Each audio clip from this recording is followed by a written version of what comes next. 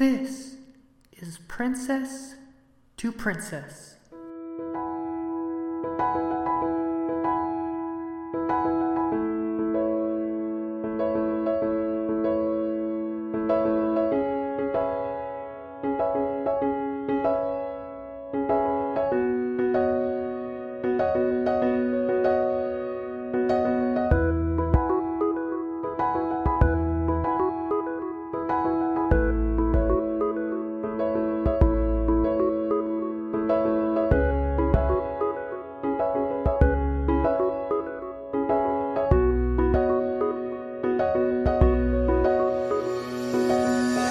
We begin our story with two kingdoms.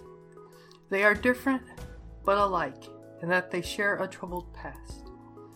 These kingdoms are the kingdom of Shistiri and the kingdom of Dwemer.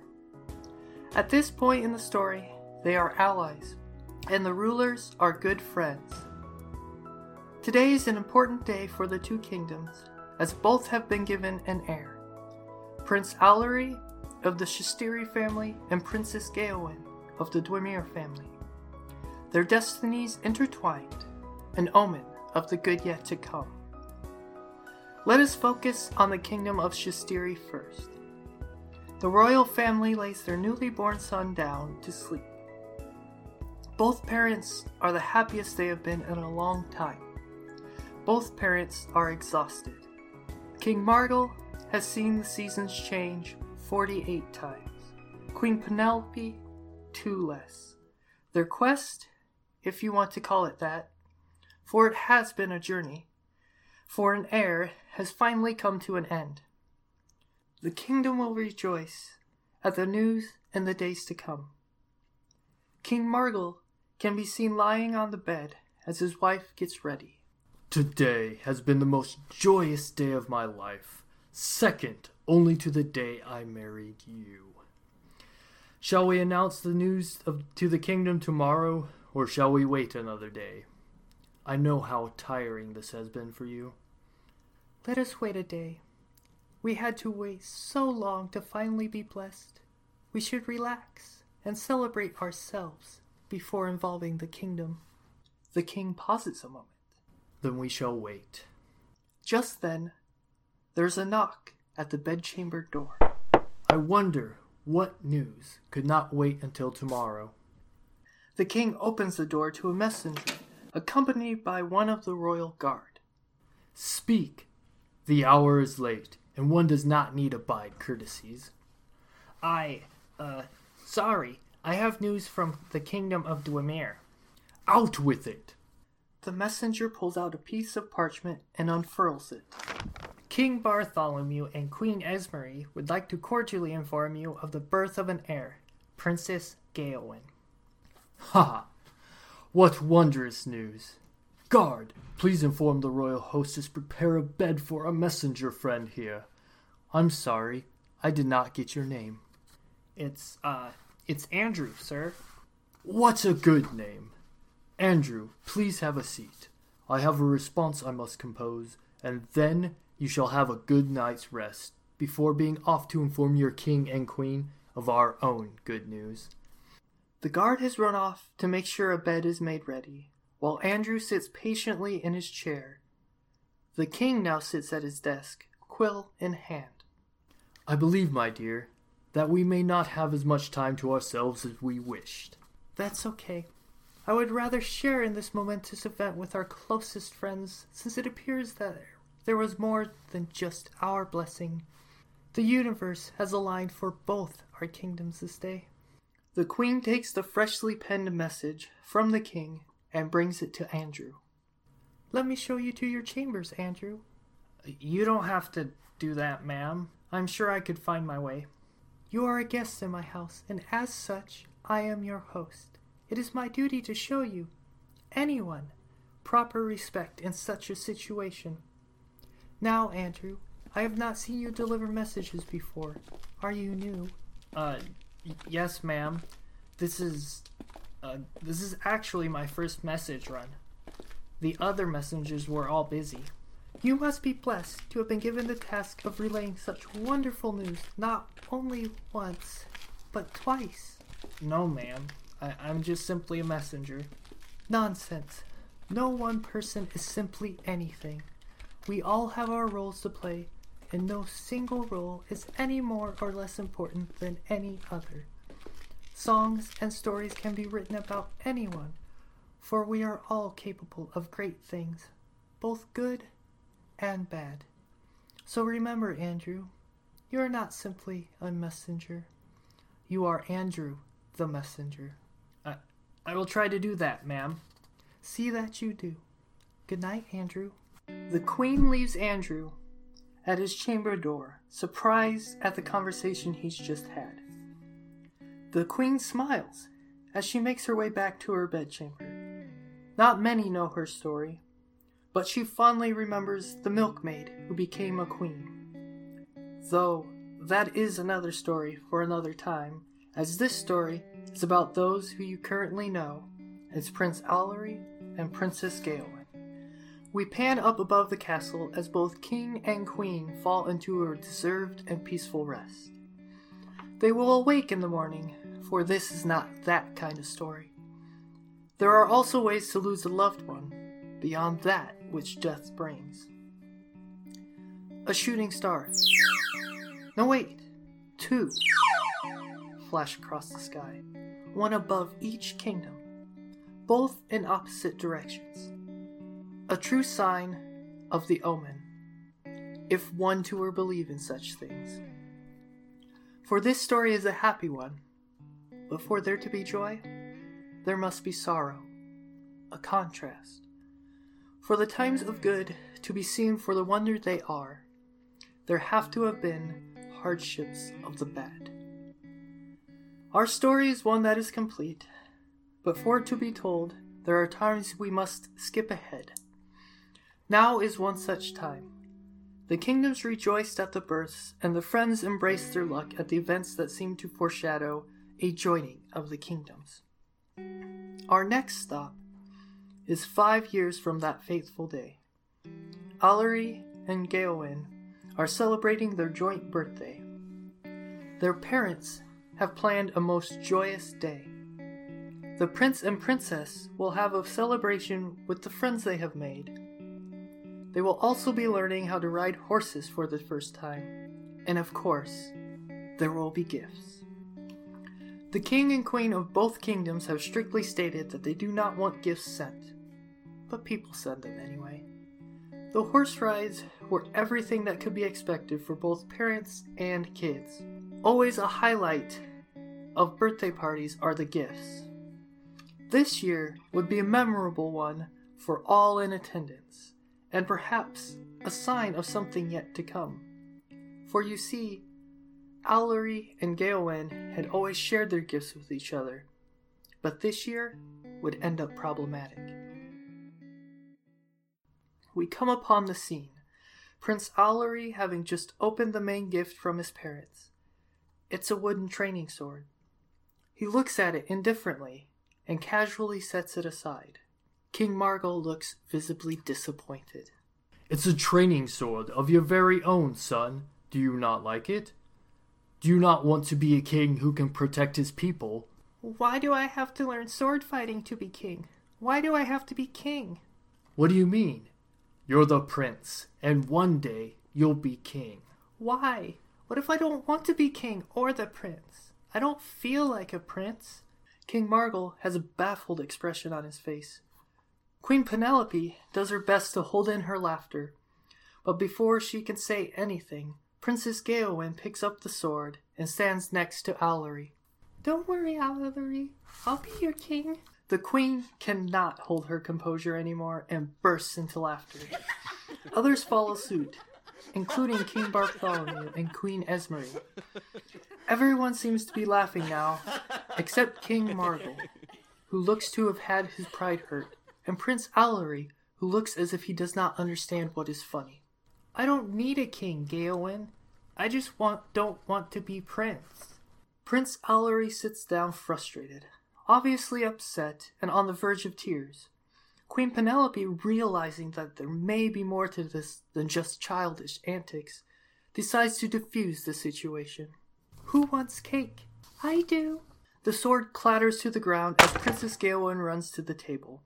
Not wanting to be left out, Prince Alarie scrambles towards the table as well. Me too! Everyone seems to be enjoying the cake and refreshments. The fit, moments ago, appears to fade as quickly as it came about. The parents discuss, but quickly dismiss, it as just a 5-year-old being a 5-year-old. The prince and princess finish their cake and run off to play, while the kings and queens discuss matters of importance to both their kingdoms. Let us focus in on the children, as the conversation of the adults is not important to the story. Gawain, do you want my sword? I don't really want it. Sure, but what do you want back? Do you want the toy horse carriage I got? No, I'm not sure. Hey, can I have that? Alarie points to a blue dress amongst many that Gawain had received. You want one of my dresses? Why, you only got one sword, but I got a lot of dresses. Doesn't seem fair to you. I don't care. That dress looks pretty, and I don't have any. Okay, but are you sure your dad won't be mad? Why would he be mad? Because you gave me your only sword, but I don't want it. Okay. The prince and princess continue to play with their newly obtained gifts, though from now on I will simply be referring to the prince as Alarie, because even though we are but storyteller and listener, it is important we respect that he does not want to be a prince, and continuing to use that title would be rude. There was little more from this incident that day. Neither set of parents were any wiser to the gift exchange that occurred, but in the days to come, it would prove to be an issue once more.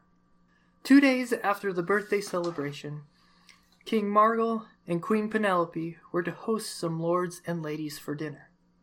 Everyone was gathered participating in some pre-dinner polite conversation. It was during this time that Alarie decided it would be best to don his newly acquired dress. There were many a gasp and mutter when Alarie marched into the room, head held high as if nothing should be different. Son, what are you wearing? My dress. Where did you get a dress? I traded Gawain for it. She has so many, and I didn't have any. And why would you want to wear a dress? Because it's pretty, and I want it to be pretty. The fact that Alarie proceeded to twirl only further frustrated King Margal. The queen, understanding that perhaps this was a private matter for the family to address, diplomatically informed the lords and ladies that dinner was cancelled. My fair lords and ladies, it is apparent that something of importance has come up, to which we must attend. I ask for your forgiveness in this matter, but I am afraid we must cancel dinner for tonight. We will send word as to when it will be rescheduled for. The guards will see you safely on your way. The guests were quickly escorted out, and I wish to say what followed was an example of how best to handle a situation like the one that has unfolded. But once again, this is not that story. It appears that this may have been the beginning of times not so happy for either kingdom.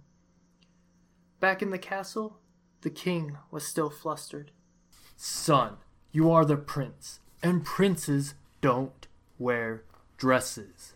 But I don't want to be a prince, and I want to wear a dress. You are, and you won't. The queen places her hand on the king's shoulder, calming him a bit. Alarie, I know that you don't want to be a prince nor king, and how you decide to run the kingdom when it is passed on to you is your choice alone. But for now, can you act as a prince, even if you are not one, and do things princes would do, including only wearing your dress in your playroom as dress-up? I guess I can do that, Mom. So you see, even the queen, with her own storied past, did not fully understand the gravity of the situation. I mentioned that this was the start of bad times for both kingdoms because, you see, King Bartholomew was not happy to find his daughter playing with a training sword. The next time the parents would meet, neither one would have the kindest of words for the other.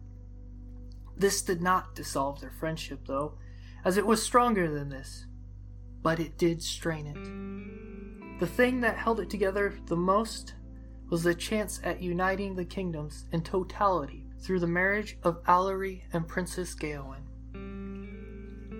The next important stop requires us once again to skip forward in time. For you see, as storyteller and listener, we get to break down space and time in this fantasy world, and this often includes the fourth wall. As we next focus in on our story, we see two scenes, the same, but in different locale. Alarie and Gawain are now 13, and both are escaping from their respective castles after their curfew. Alarie has 2 swords, their sheaths slung across his back. Gawain has a pack at her side. Just what could these two be up to? We follow both as they journey to the same destination, a clearing in a section of woods not quite equidistant from both castles.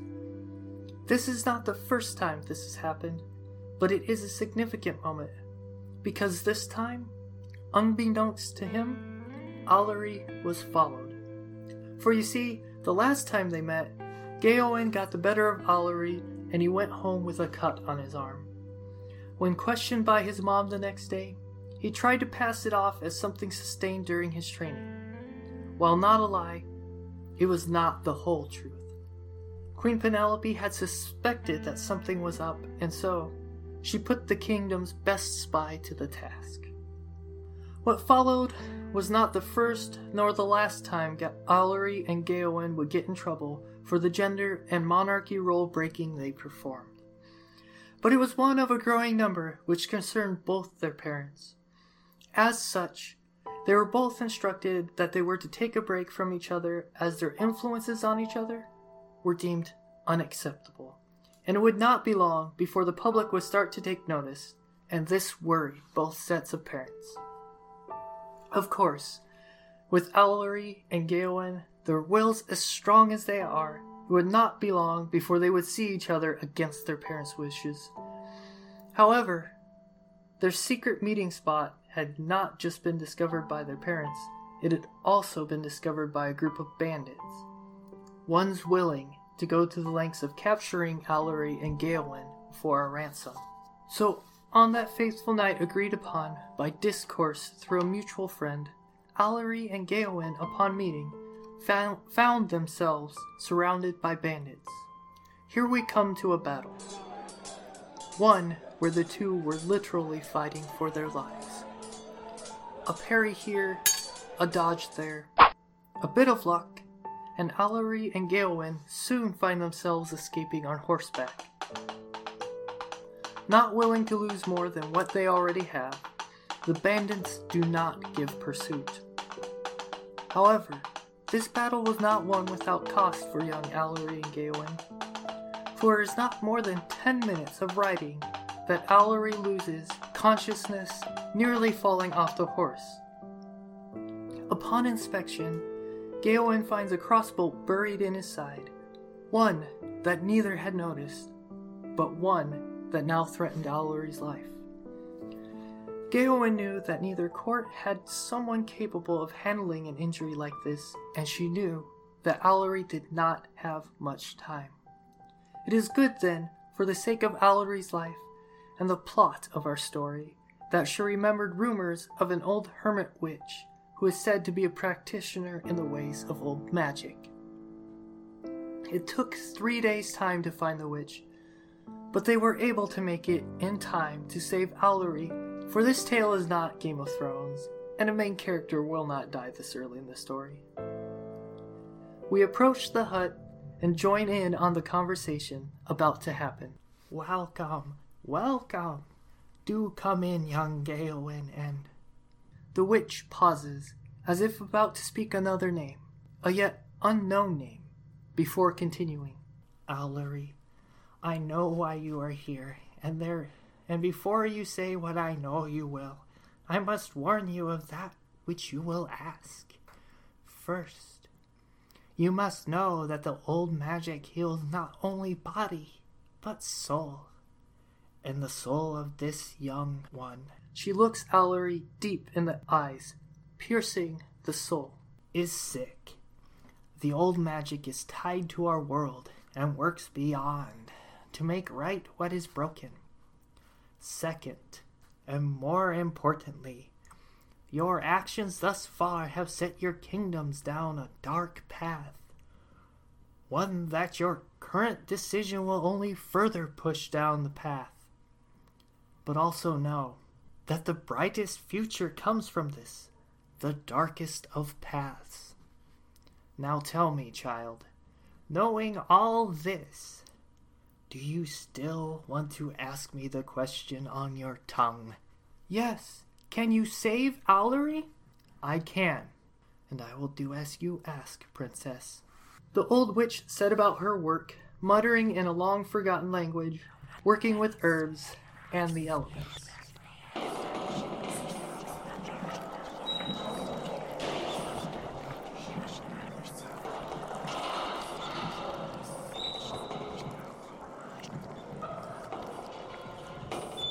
Alarie's body seems to crystallize. What have you done, witch? Fear not, dear. The spell needs time to work. Let us step outside. It may take some time, for Alarie's soul was in a lot of distress, and figuring itself out may take some time. You must not fear the outcome, though, of this process, for whatever may happen, the person who emerges will still be the one we called Alarie. Now, I speak to you, dear listener, for I, like the witch, knows the pain a soul can endure. When your position in life, who you are born as, puts so many expectations and preconceived ideas of who you are on you, that you cannot be you, it is a tough battle. And you may let society win with what it says, because it may be dangerous physically, or to the point of losing your life to be who you truly are. But if you can be, it is healing and worth it just to be you. It is always a process, and not as quick as the magic of this story makes it, but at least for myself and Alarie, it was worth it. As we focus back on the hut, the door is opening, and who emerges resembles Alarie, but it is also not Alarie. The features of the face have softened. The straight stick of a person isn't so straight. Gawain does not speak. They approach the witch. Thank you. This is the greatest I've felt in a long time. The softness of voice causes a pause as they proceed to look themselves over. The joy visible only increases as the witch is pulled into a hug. Thank you. Gawain is able to find her voice. I suppose Alarie isn't appropriate anymore. So what is your name? There's a pause. Alice. Yes. Princess Alice. She rushes forward and gives Gawain a hug. Thank you for saving me. Gawain pulls back from the hug, looking Alice in the eyes, searching. And there it is. The person most dear to her in the world is there. She leans forward and kisses Alice. I love you. How could I let you die? Not to interrupt, but I am a hermit. Be gone with you. Oh, and do remember, it is about to get dark. But as long as you have each other, the world will be brighter for it.